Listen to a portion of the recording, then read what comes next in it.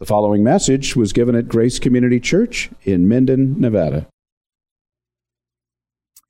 Well, if you go ahead and take your Bibles and turn to 1 Corinthians chapter 16,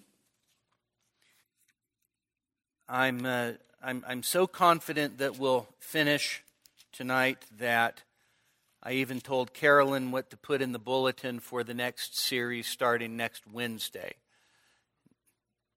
Now, there is time for me to change it, just in case, but so Lord willing, next Wednesday we'll start actually in the book of Revelation, which ought to be fun. All right, so last week we covered the first 14 verses, and just by way of reminder, as the apostle takes care of some, in a sense, housekeeping issues. He deals with the offering that was going to be sent to the poor saints in Jerusalem in verses 1 to 4. Paul then discusses his future ministry plans in 5 through 9, his desire to actually pass through Corinth once again. So he's writing from Ephesus. Go to Corinth, winter there.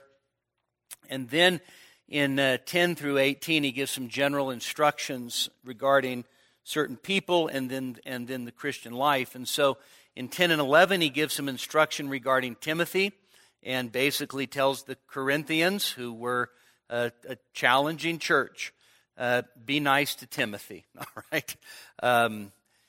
Timothy's a sweet guy. You guys be nice to him.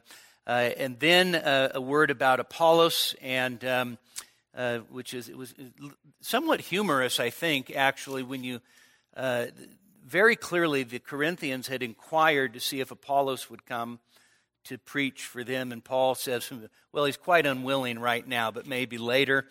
And then he gets to the ethical instruction that we spent most of our time on last week. Be on the alert, stand firm in the faith, act like men, be strong, and do everything in love. And that brings us to verse 15, and so I'll read that to the end of the chapter. Now I urge you, brethren, you know the household of Stephanas, that they were the first fruits of Achaia, and that they have devoted themselves for ministry to the saints, and that you also be in subjection to such men and to everyone who helps in the work and labors.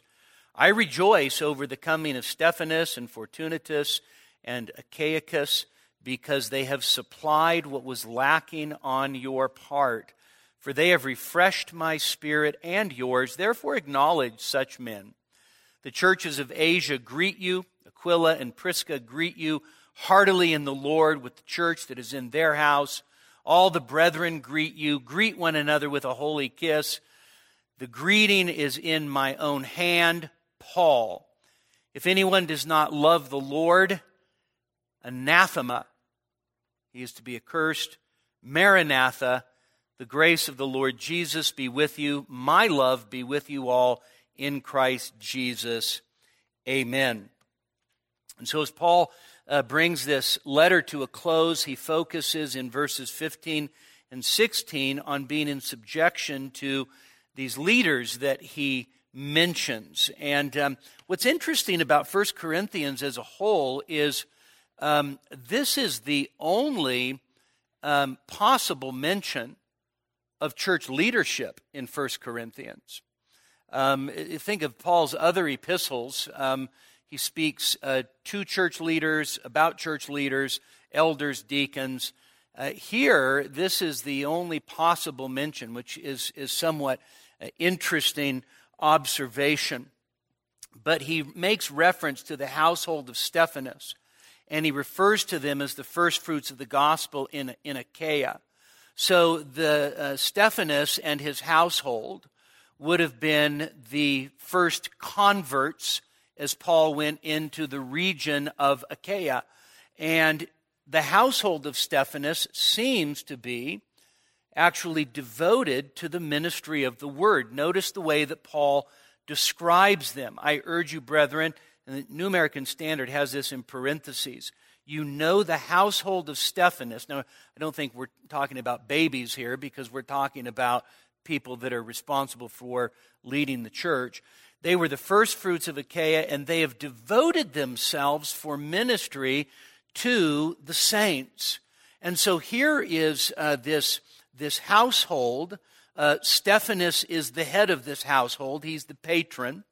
And there are people in this household who are devoted to the ministry of the saints. And I would say that my best guess is that the ministry that Paul's talking about here is actually the ministry of the Word. Okay? Now, what's going to be interesting is he's going to mention some other men in just a verse or two. And Gordon Fee actually suggests that the mention of Fortunatus and Achaicus suggests that those actually were slave names, common slave names, and that they were probably a part of the household of Stephanas. All right, and so Paul then says you're to be subject to such leaders. Notice very clearly that you also be in subjection, verse 16, to such men and to everyone who helps in the work and labors. And so if you just flip over real quickly to 1 Thessalonians chapter 5, Paul says something similar over there that's helpful here. So in 1 Thessalonians chapter 5, verse 12, Paul says, "But we request of you, brethren, that you appreciate." Now, I don't know how the ESV does the word appreciate there. Charlie? Okay, that's all right. Anybody else have the ESV open? What's that? Respect? Okay. So I'm going to talk about that word in just a second. So that you appreciate or respect those who diligently labor among you and have charge over you in the Lord and give you instruction, and that you esteem them very highly in love because of their work. Live in peace with one another. And the word that Paul uses there in 1 Thessalonians 5:12, the New American Standard says appreciate, is actually the word know, all right? That you would know those who diligently labor among you and have charge over you in the Lord and give you instruction. And then, verse 13, not only would you know them, but that you would also esteem them in love because of their work. And it seems to me that what Paul's saying in 1 Corinthians 16 is very similar to what he says there in 1 Thessalonians 5:12 and 13. In fact, the combination of words of laboring and toiling are often words that Paul uses in conjunction with the ministry or with the eldership. And so here's Paul, and he calls upon the Corinthians to actually submit to such men, which suggests, of course, that Stephanas and some of those in his house were in leadership. Now, the Corinthian assembly was not an easy assembly to pastor, right? I mean, we've been traveling through this book now since 2015, I think. And the Corinthians were a tough bunch. And it seems that if you had pockets of resistance to the Apostle Paul, do you not also think that there would have been pockets of even broader resistance to local church leadership, right? And so Paul is telling the Corinthians that you need to be in subjection to those who are laboring over your souls, right? And even though the details here are not altogether clear, Paul is admonishing them, encouraging them to have a good, healthy relationship with their leadership. And by the way, it's much easier to exercise leadership with people that you know and love and who know and love you, right? It's much easier. It is challenging when you don't know who your pastors are. This is no exaggeration. Years ago, I was staying with a friend of Stephen Molly Nugent's during youth conference. He went to a mega church in Southern California, and one of his closest friends was an elder at this mega church. And he told me that his friend, who served as an elder in this mega church, that the pastor didn't even know his first name. He's got like 80 elders or something like that, which I don't know how effective that possibly could be. But could you imagine being in a church where you didn't know the pastor didn't know you, and the leadership didn't even know each other, right? And so what Paul calls us to is to know each other, to appreciate each other, and for there to be a sense of respect. I think the ESV actually captures a good sentiment there, that there should be respect. And of course, it's easier to respect somebody that you know loves you than somebody who is a distant figurehead. All right. Paul then goes on, and in verses 17 to 18, he talks about the coming of Stephanas. So that's the head of the household that he's mentioned, and Fortunatus. So by the way, you know what his friends called him, right? They called him Lucky. All right, that's actually fortunate, is we get the word fortunate from this guy's name. So you had Stephanas or Stephen, and then you had Lucky, and then Achaicus, which actually is not that sterling of a name, because it just means the guy from Achaia. All right, and so could you imagine actually just being known as the guy from Tonopah or the guy from Gardnerville, right? And so what does Paul do? He says, I rejoice. These three guys came to see me, and they supplied what was lacking on your part. And so, in a sense, what Paul's saying is, seeing those guys actually made up for me not being able to see all of you. Okay? That's the idea. What was lacking, of course, was the Corinthians' presence. And so Paul says, those three guys came and they actually made up for your absence. And in all likelihood, these three men, Stephanas, Fortunatus, and Achaicus, probably delivered the letter from Corinth to Paul, and then in turn brought Paul's letter back to Corinth. All right? So I mentioned earlier, and this is why it's important, both Fortunatus and Achaicus were very, very common slave names or freedman names. And by freedman, I mean somebody who had actually purchased their freedom, or somebody else had purchased it for them, but they were a former slave. And so it's very, very possible that they are among the household of Stephanas. And just think about this for a moment. The Church of Corinth sends an official delegation to deliver a letter to the Apostle Paul and to bring a letter back. And the men that constitute that official delegation, with very high probability, are a master and two slaves.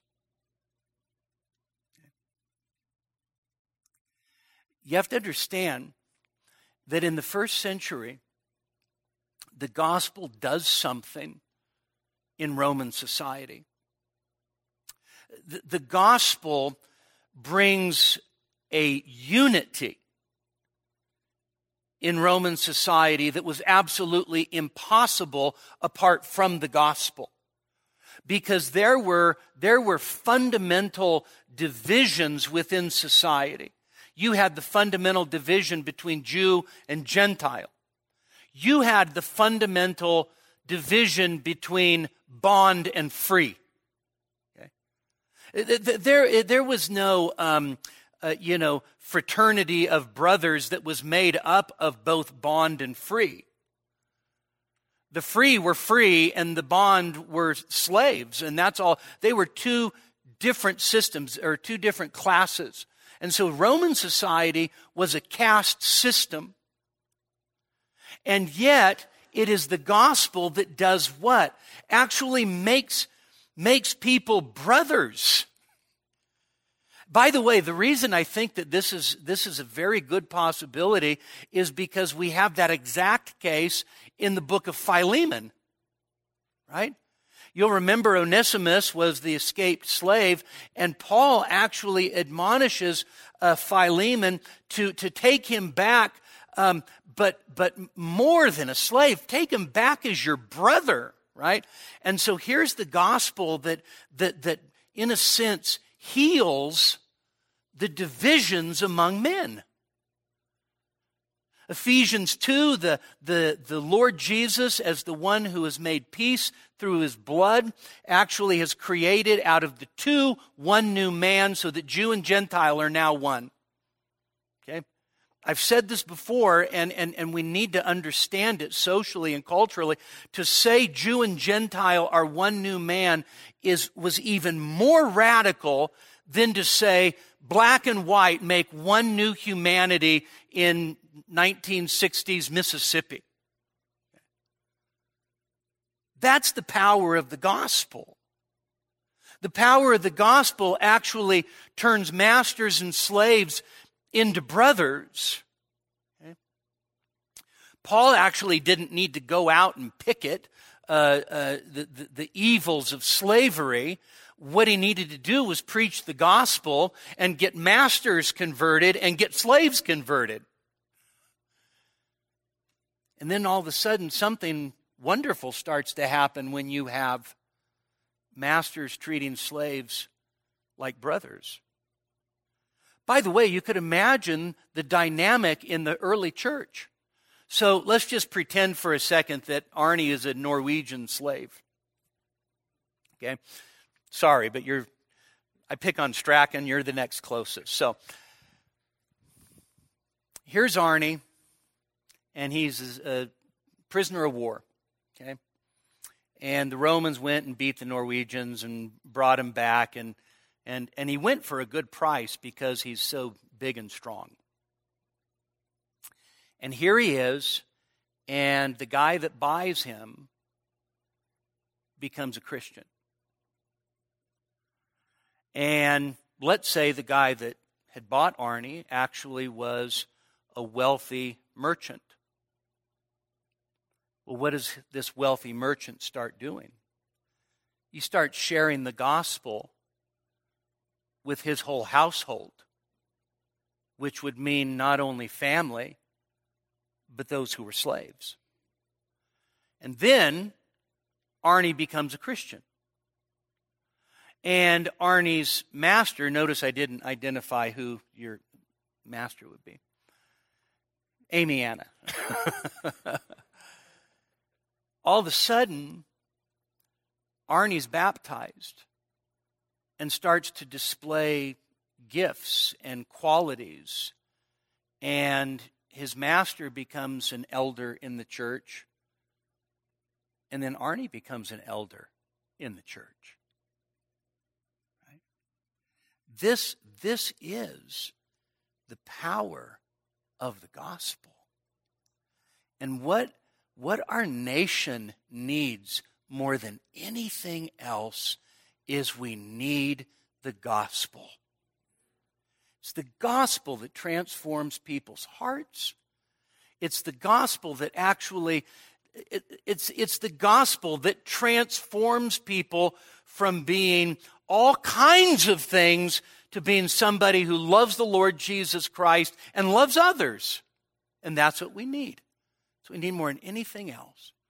And so here's this band of men who go and they deliver the letter. They get the letter. They bring it back. And notice how Paul describes them. Verse 18, "For they've refreshed my spirit and yours. Therefore acknowledge such men. And so when he says they've refreshed my spirit, Paul says these three guys came to me while I'm in Ephesus. So does Paul have a fruitful ministry going on in Ephesus? The answer is yes. But does Paul have an incredibly difficult ministry in Ephesus? Yes. Facing wild beasts in Ephesus, right? And so there's a door open, but there's opposition. These three guys come and they refresh Paul's soul.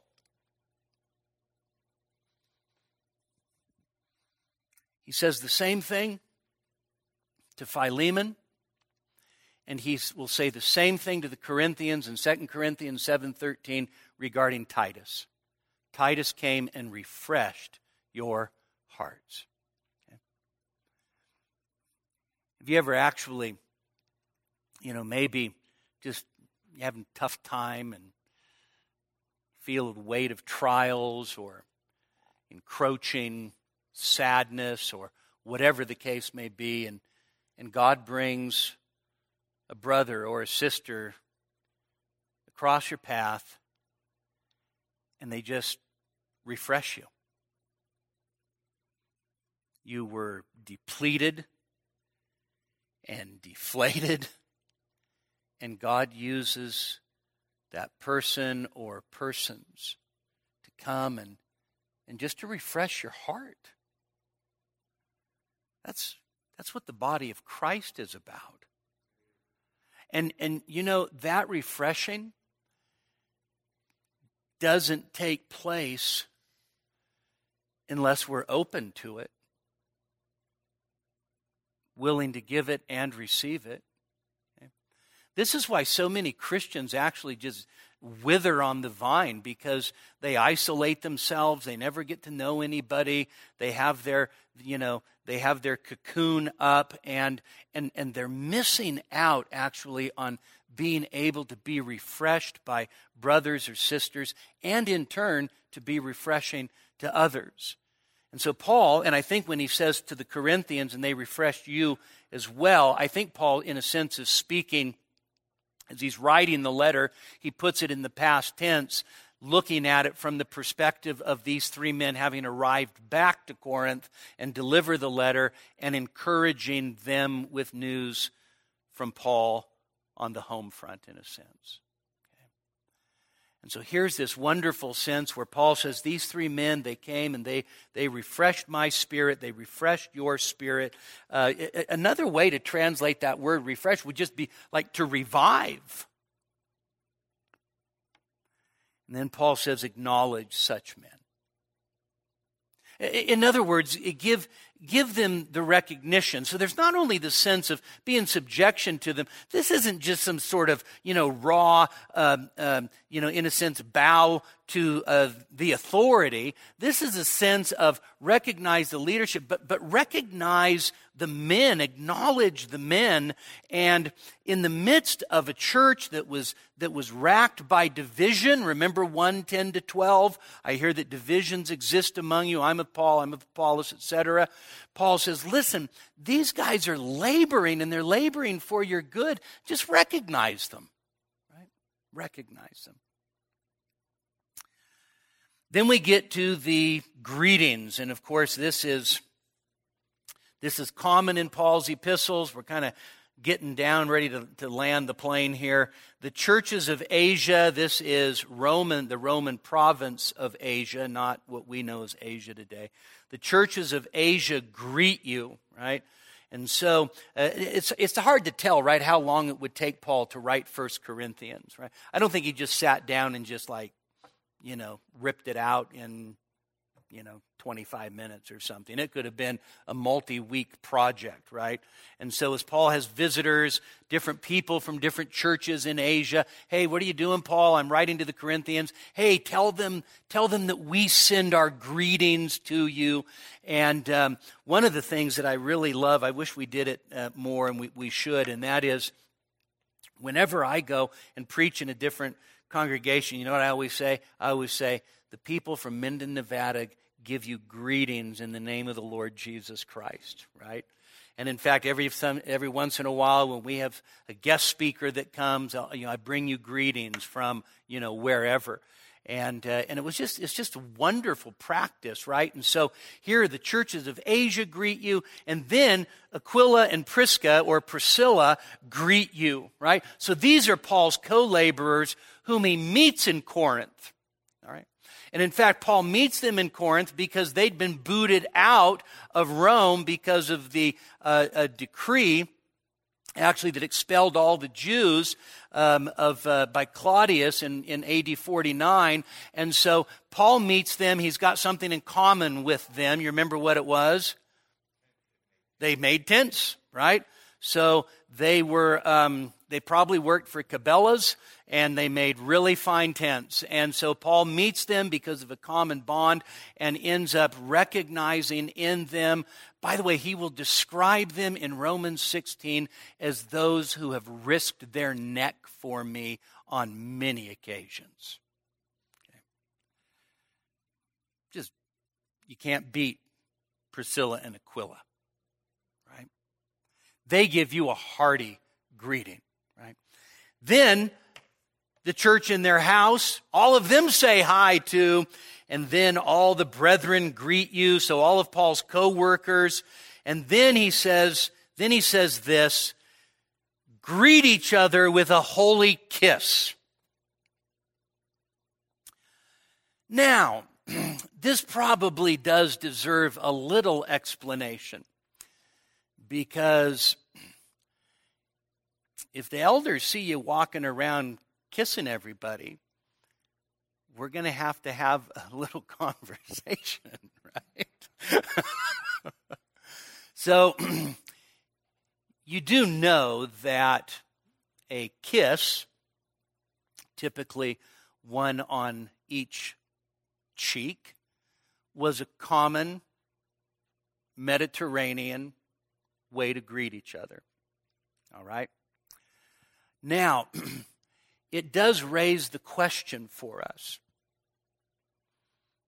How do you interpret the Bible? Okay. You ever run into anybody that just says, you just interpret it literally? And normally they don't know exactly what they mean by that. Well, interpret it literally would mean I'd have to go around and you've kissed me before, but that's, you know.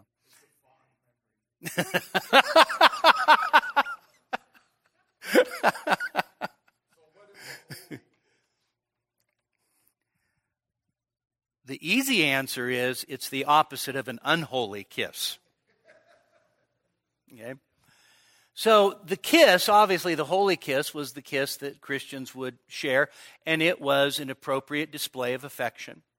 All right? That's the idea. It was an appropriate display of affection. It was an affectionate greeting, all right? Obviously, Paul had not heard about social distancing yet, and so, but here's the thing, is that this really is something that is, in a sense, determined by culture.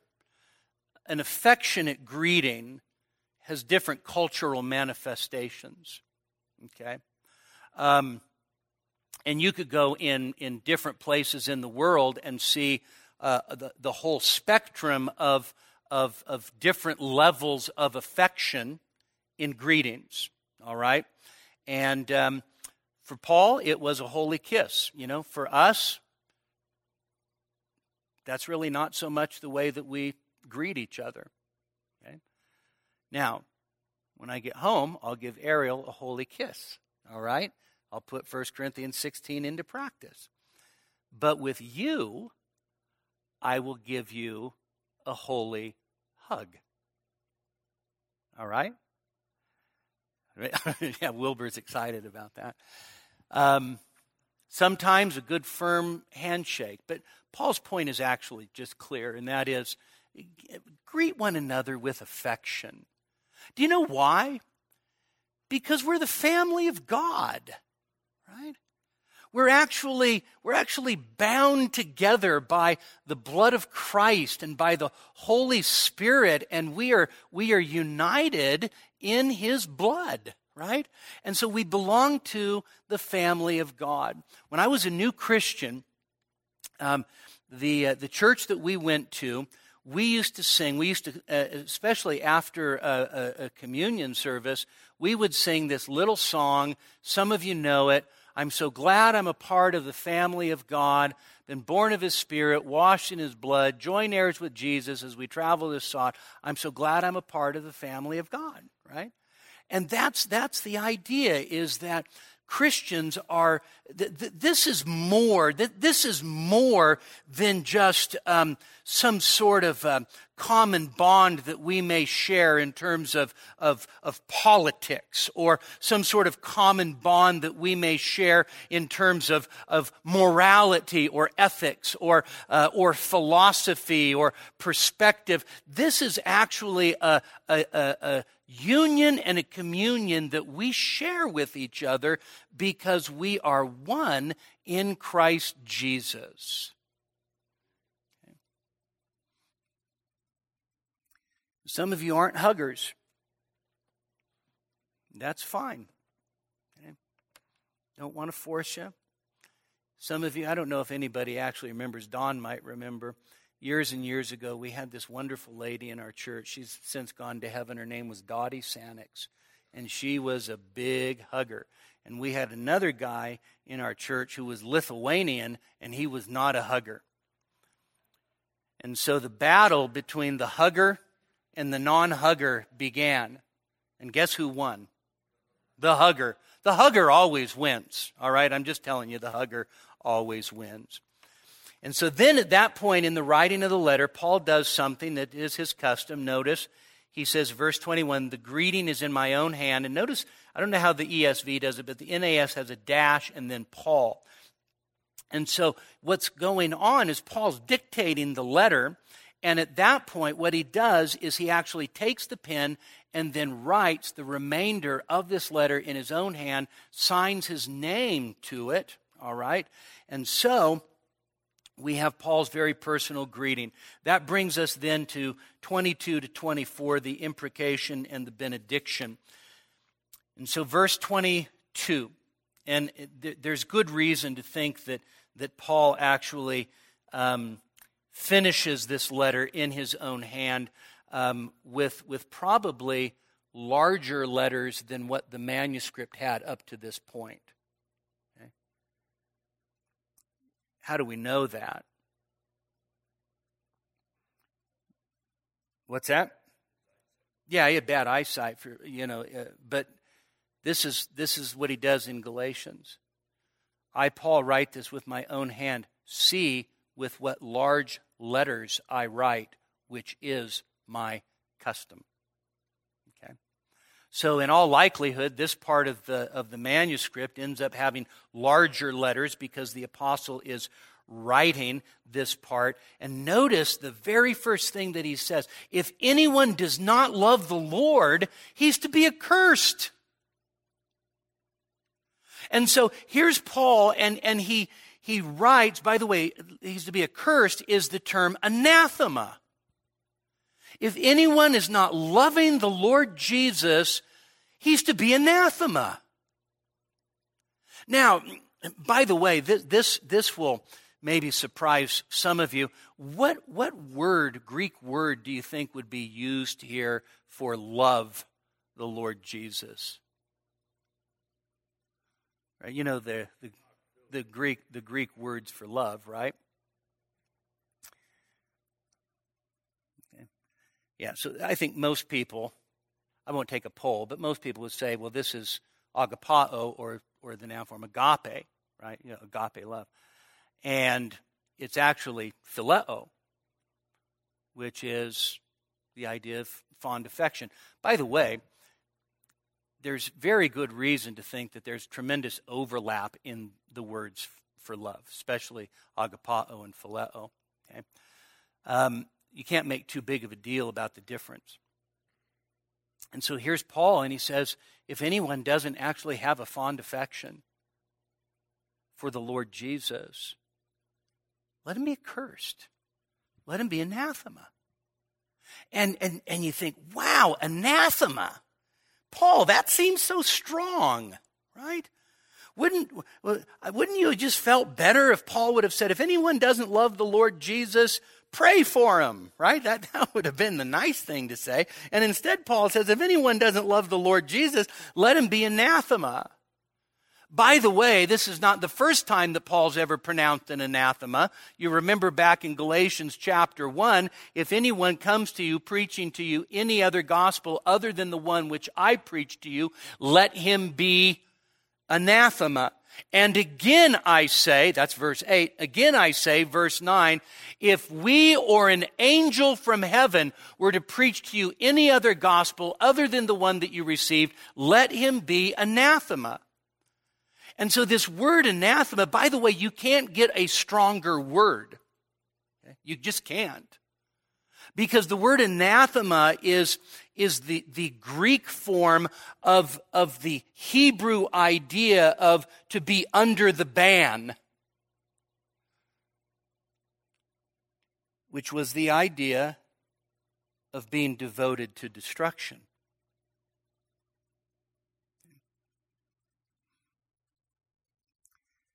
In the Old Testament, that which was under the ban, it was not lawful for the people of God to take. You do remember Old Testament passages about this, right? Joshua, right? The whole story of Achan, right? So everything belonging to those in Jericho was to be under the ban, devoted to destruction. And instead, Achan actually took some for himself, and then it led to what? He and his family being devoted to destruction. You can't get a stronger word, because to say accursed is just another way of saying devoted to judgment, devoted to destruction. And so why in the world would Paul begin to close out this letter, especially in his own hand, and say, if anybody does not love the Lord Jesus, let him be devoted to destruction? And why actually make that the standard? Because love to Christ is the Christian standard that manifests itself in obedience. If you love me, you keep my commandments. And so the apostle identifies, as it were, the ultimate language of Christian obedience. And as he says this, it's very possible, there's no way to know for sure, but it's very possible that he's encompassing the doctrine and the ethics of the whole letter, right? So if anyone doesn't love the Lord Jesus, which is, in a sense, another way of saying, if anyone is not in submission to obedience to Christ, believing in Christ, walking with Christ, let him be anathema. Now, Paul's not talking here about unbelievers who are out in the world. Okay. He's talking about people within the assembly. Do you think, after having gone through this for a while now, that there were any Corinthians that were in the Corinthian assembly who actually didn't love Christ because they weren't saved? Absolutely. You have to understand this. There is no such thing in this world as an absolutely pure Christian assembly.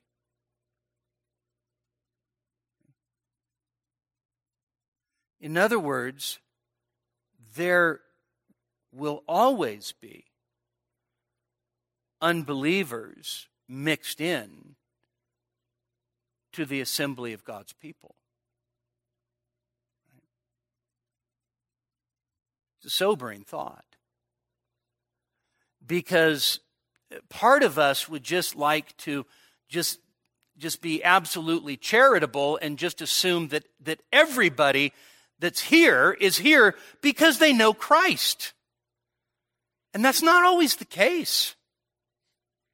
It's not always the case. And Paul's solution, as it were, Paul's prayer wish is actually, if they don't love Christ, anathema. It's harsh. Okay? It's harsh. And yet it's inspired.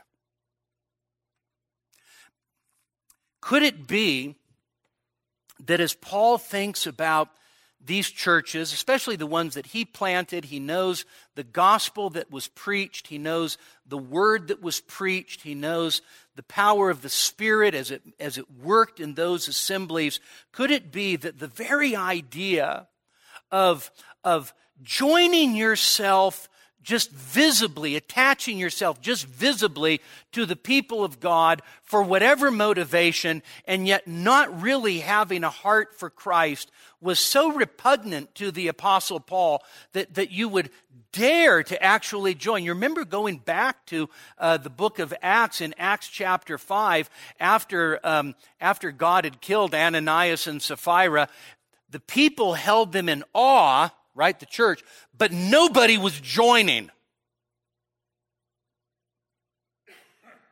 Right? Why join that church? Those people dropped dead.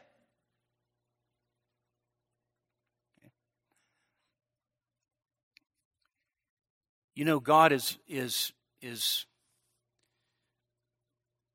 winnowing the church even in these days. Even in these days.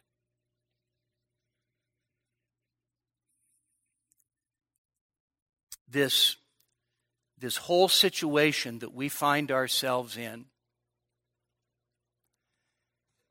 has been a winnowing of the church. To some degree, a separation of the wheat from the chaff. I saw an article this week. Actually, I've seen it pop up a number of times where these church experts predict that by the time the whole COVID thing is done, 1 out of 5 churches in the United States won't even survive. Okay. I think that's possibly true, right? And so what you're seeing then is a push. In fact, I have it on my phone. I should have brought it. I actually screenshot it because I was so appalled. How to grow your church online. Okay? Serious. So let me just say, for the 100th time, online church is not church. Okay? For church to be church, you have to be physically present. Okay? By the way, I know we get lots of people that watch and listen on sermon audio. Thankful for all of that. Listen, you can hear a sermon on the internet, but you don't experience preaching. And there's a difference. And so, as people become more and more comfortable doing what? Feeding their own sense of isolation, right? Feeding their own sense of me, myself, and I, it becomes increasingly more comfortable for them to say, you know what? I've kind of grown accustomed to staying in my jammies on a Sunday morning and just flipping on the computer and then turning it off when it's all over, and I don't have to go and actually talk to anybody or anything else. And you know what? Not to be overly harsh, but I think Paul would say, if anybody does not love the Lord Jesus, let him be anathema.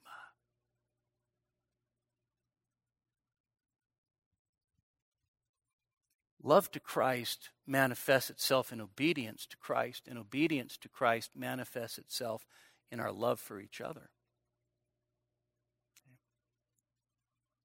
So, these are challenging times, and it may very well be that what God is doing is He is going through a separation process.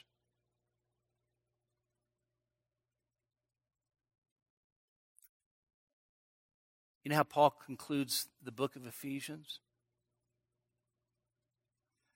Grace be upon those who love the Lord Jesus with an incorruptible love.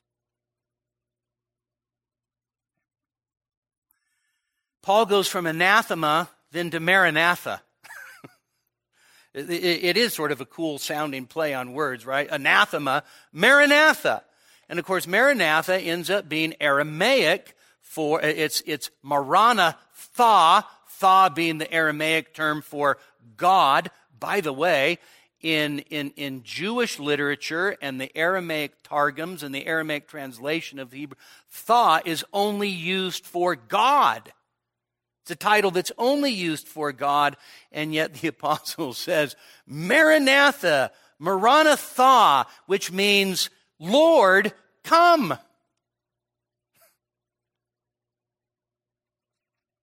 It's the same way John concludes the apocalypse.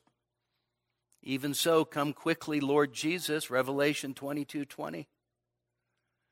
And so, some people want to try to connect this with anathema.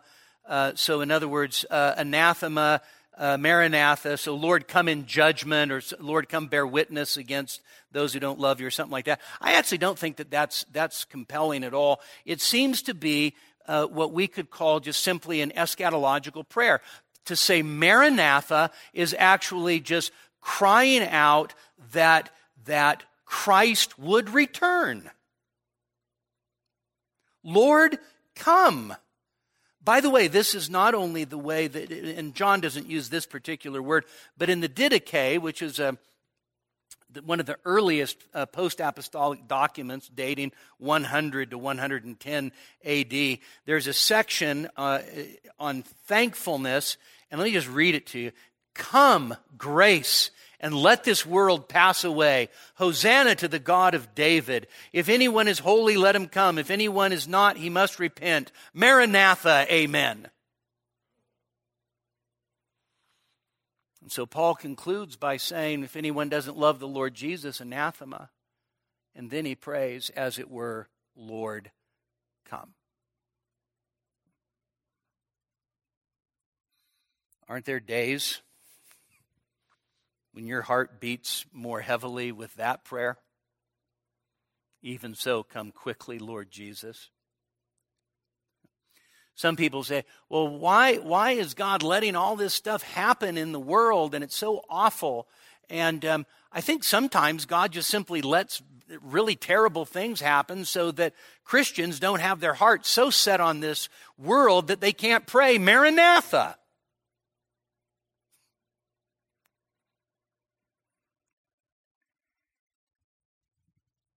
Wouldn't it be the best day of your life if Jesus came back tonight? Okay. For some of you, though, that would be the worst day of your life. Because you'd stand before the judge of all the earth. His people would be rejoicing. You'll be terrified. And so, Paul then wraps up this really beautiful, the grace of the Lord Jesus be with you. Okay? So just so you know that Paul's not like just like a consistent sourpuss. The grace of the Lord be with you. And then he says in the most tenderest terms, my love be with you all in Christ Jesus. Amen. Right? And so by the way, just remember that the guy who just said, if anyone does not love the Lord Jesus, anathema, is also the one who just says, may my love be with you in Christ Jesus. All right? And so Paul knew how to be both tough and tender. All right? But here's Paul as he wraps this up, and it is the grace of Christ and the love of the brethren in Christ. Do you know these last two verses, do you know what they do? These last two verses demonstrate, as it were, the very blessing of the common life of the people of God. What is church life all about? Well, church life is not about competition or rivalry or, in fact, the Christian life is as much as service is a part of it. It's not ultimately even just about us serving. It is about the grace of the Lord Jesus being with all of us. And actually taking in the very means of grace that God uses to communicate the grace of the Lord Jesus to be with all of us. And then the other part of church life, community life, the life of faith is the love of the brethren. May my love be with you in the Lord Jesus Christ. The grace of Christ, the love of Christ, love for each other, those are the very blessings of common life together in Jesus Christ. You know what happens is we really rob ourselves, don't we? We rob ourselves in profound ways when we don't put ourselves in the very place to receive the grace of our Lord Jesus Christ, and we don't put ourselves in the place of being able to extend or receive love which is in Christ Jesus. We rob ourselves. And so the blessing of our life together is, hey, guess what? We all need grace. It's not a single one of us that has our act together. You need grace. Right? If you're a dad, you need grace. If you're a husband, you need grace. If you're a mom, you need grace. If you're a wife, depending on who you're married to, you might need a double portion of grace, all right? If you're a kid, you need grace. You need grace no matter who you are. And in a sense, gathering together as the people of God is the place of grace. I hear about Christ. I see Christ as He's preached to me. I see Christ in my brothers and sisters, and it gives me opportunity to love each other, love one another. And so here we come to the end of this absolutely magnificent book. And let me just say, so Paul ends with the supremacy of love, right? Do everything in love. Generosity to those who are in need, giving. Hospitality to the saints, strong Christian life and witness, affection for the brethren, and grace and love to the church, and a prayer that Jesus would return very soon. And that's the book of 1 Corinthians. And it's been a huge blessing to me to be able to study it and teach it for the last number of years, and I hope it's been a blessing to you. I hope that just like Dawn's kiss of me is a fond memory, I hope that all of these expositions of 1 Corinthians will be a fond memory for you, and you'll visit them frequently. Let's pray. Father, thank you so much for this book. And Father, we pray that not only would you just teach us, but we pray that you'd transform us. We pray that you would fill our hearts with the grace of the Lord Jesus and with love for one another. And Father, we pray that during these difficult times, this time where, Lord, it seems as if there's so much going on in the world, Lord, keep us mindful that there's a lot going on in the church. Help us to love each other, to reach out to each other, pray for each other, hold each other up. And Father, we pray that you would so bless your people that we would get to heaven together safely, for the glory of the one who's bought us with his own blood. In Christ's name, amen. We hope that you were edified by this message. For additional sermons as well as information on giving to the ministry of Grace Community Church, please visit us online at gracenevada.com. That's gracenevada.com.